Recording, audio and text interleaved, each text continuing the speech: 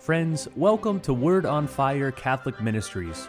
Word on Fire is an apostolate dedicated to the mission of evangelization, using media both old and new to share the faith on every continent and to facilitate an encounter with Christ and His Church. The efforts of Word on Fire engage the culture and bring the transformative power of God's Word where it is most needed.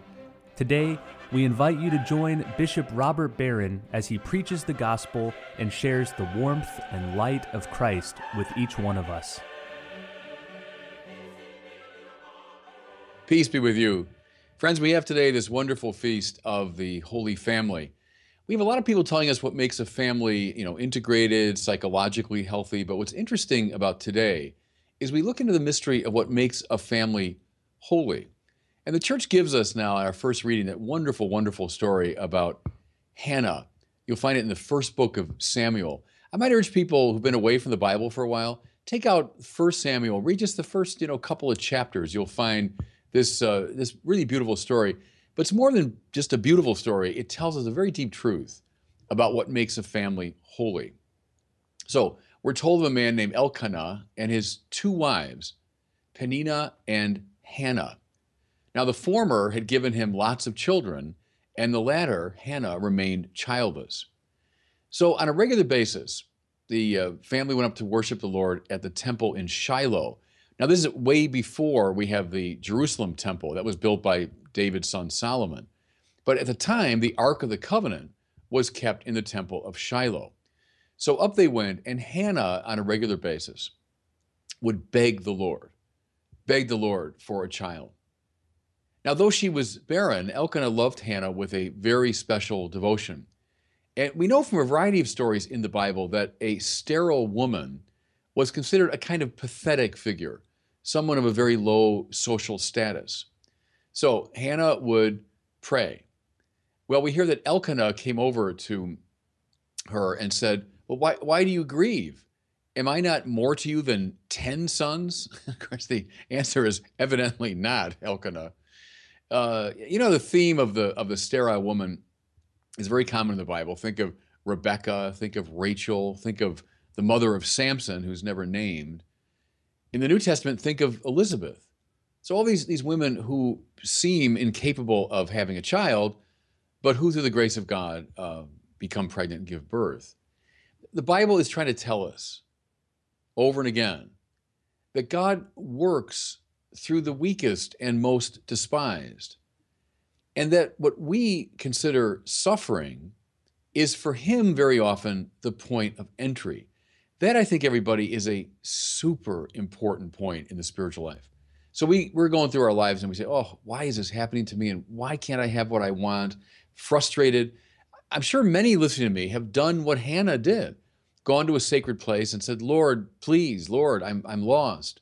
But see, very often it's precisely that suffering which is God's point of entry. So listen to Hannah's beautiful prayer.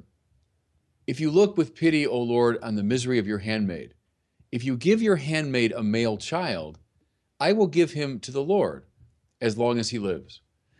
So she's making a kind of a deal here. If you give me what I want, I will return this child to you. There's almost a comic relief moment in the story as Hannah is praying and she's weeping and she's moving her lips. She's spied by the high priest of Shiloh, a man named Eli. Displaying even worse pastoral sensitivity than her husband, Eli upbraids her. How long will you make a drunken show of yourself? Sober up from your wine. So he thinks this poor woman is drunk. But Hannah, with great dignity and self-possession, explains, I have had neither wine nor liquor. I was only pouring out my troubles to the Lord. Now, there's a wonderful irony here, isn't there? Because here's the official high priest of Israel. I think the holiest guy in the country. But in fact, he's sort of the ne'er-do-well, while this lowly, sterile woman is the vehicle through whom God will act. See how the Bible always turns things upside down, upsets our expectations, compels us to look at the most difficult things as, in fact, the point of grace. So the Lord heard the prayer of Hannah. She gives birth to a son, whom she names Samuel, which means the name of God. And the point seems to be that this child from the beginning has been claimed by God. Now, once the child was weaned, so, the kid is pretty young, no more than, a year or two, she returns to Shiloh and gives Samuel to Eli. So she's utterly faithful to the promise she made. Lord, you give me a son, I will give him back to you. I love this now in the story of Hannah. Having presented her beloved son, her sought-after son, she gives voice to one of the most beautiful prayers or hymns in the Bible. In fact, it's the canticle after which the canticle of Mary in the Gospel of Luke was modeled. She is, in a certain sense, praising herself, but only as a vehicle of God. She says, my heart exults in the Lord. My horn is exalted in my God. Again, notice how like this is to Mary's, my soul doth magnify the Lord. See, Hannah and Mary are similar figures. Mary, too, she's a virgin. How can she give birth? And both express this praise of the Lord. Now, what are we seeing here? What are we seeing? Something I've talked about a lot before. Something I learned from St. John Paul II. The law of the gift. And I've always said, take this one to the bank, everybody. You're trying to find a law for the spiritual life. This is it. And here's how I'd state it. Your being increases in the measure that you give it away.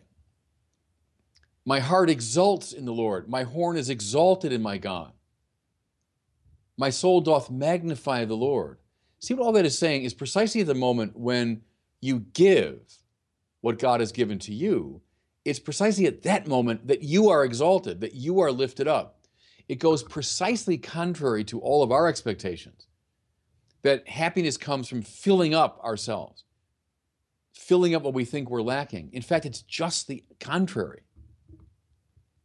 Your soul will magnify the Lord. Your heart will be exalted precisely when you give back to God what God has given to you. We have that wonderful and typically biblical rejoicing in reversal. So Hannah, the bows of the mighty are broken, while the tottering gird on strength. The barren wife bears 7 sons, while the mother of many languishes. The mighty, the truly mighty, are those who have given away what God has given to them. Where we always think, oh no, the mighty are those who have filled themselves with the goods of the world. No, on the contrary. So the disciples give away the little they have, and they find it multiplied unto the feeding of 5,000. The widow of Zarephath gives Elijah the little she has, and she finds the oil and flour multiplied. We notice too in the story, Hannah is rewarded with 5 more children, 3 sons and 2 daughters. Your being increases in the measure that you give it away. Now, here's what I've really been driving at in this whole sermon. The peculiarly biblical family values on display in this narrative. I'm suggesting that what we talk about as family values, as important as they are, I'm not making fun of them by any means, but there's a kind of peculiar quality of biblical family values. Here it is. The family exists not for the benefit of the family members primarily, but rather for God and God's purposes. Let me say that again. The family exists not primarily for the benefit of the family members, but rather for God and for God's purposes. So Hannah does not treat Samuel as a vehicle of her own advancement or as an object of manipulation. Rather, she lets him go for God's service. Your life is not about you. The family is not about itself. Rather, if I can put it this way, the family is a place where the missions of each family member are discerned and prepared for. Now, with all that in mind, let's go to the gospel for today. This endlessly fascinating story of the 12-year-old Jesus being left behind in Jerusalem, and then his parents searching desperately for him, and then being found in the temple. Were Mary and Joseph deeply upset by his disappearance? Well, yeah, of course. Can you imagine now, parents listening to me, can you imagine their anguish in the course of 3 days as they searched desperately in the holy city? You know, if a child of yours is missing, there's almost nothing worse for a parent than that. Can you imagine their psychological torment? Did they sleep? Can you imagine 3 days, 3 full days and nights, probably imagining the worst? Torture psychologically. And therefore, from a purely natural standpoint, their exasperation upon finally finding their child was understandable indeed. Mary says, "Didn't you know your father and I were searching for you?" And again, from a purely natural perspective, how sometimes even callous or cruel the response of a child Jesus can seem. "Oh, didn't you know?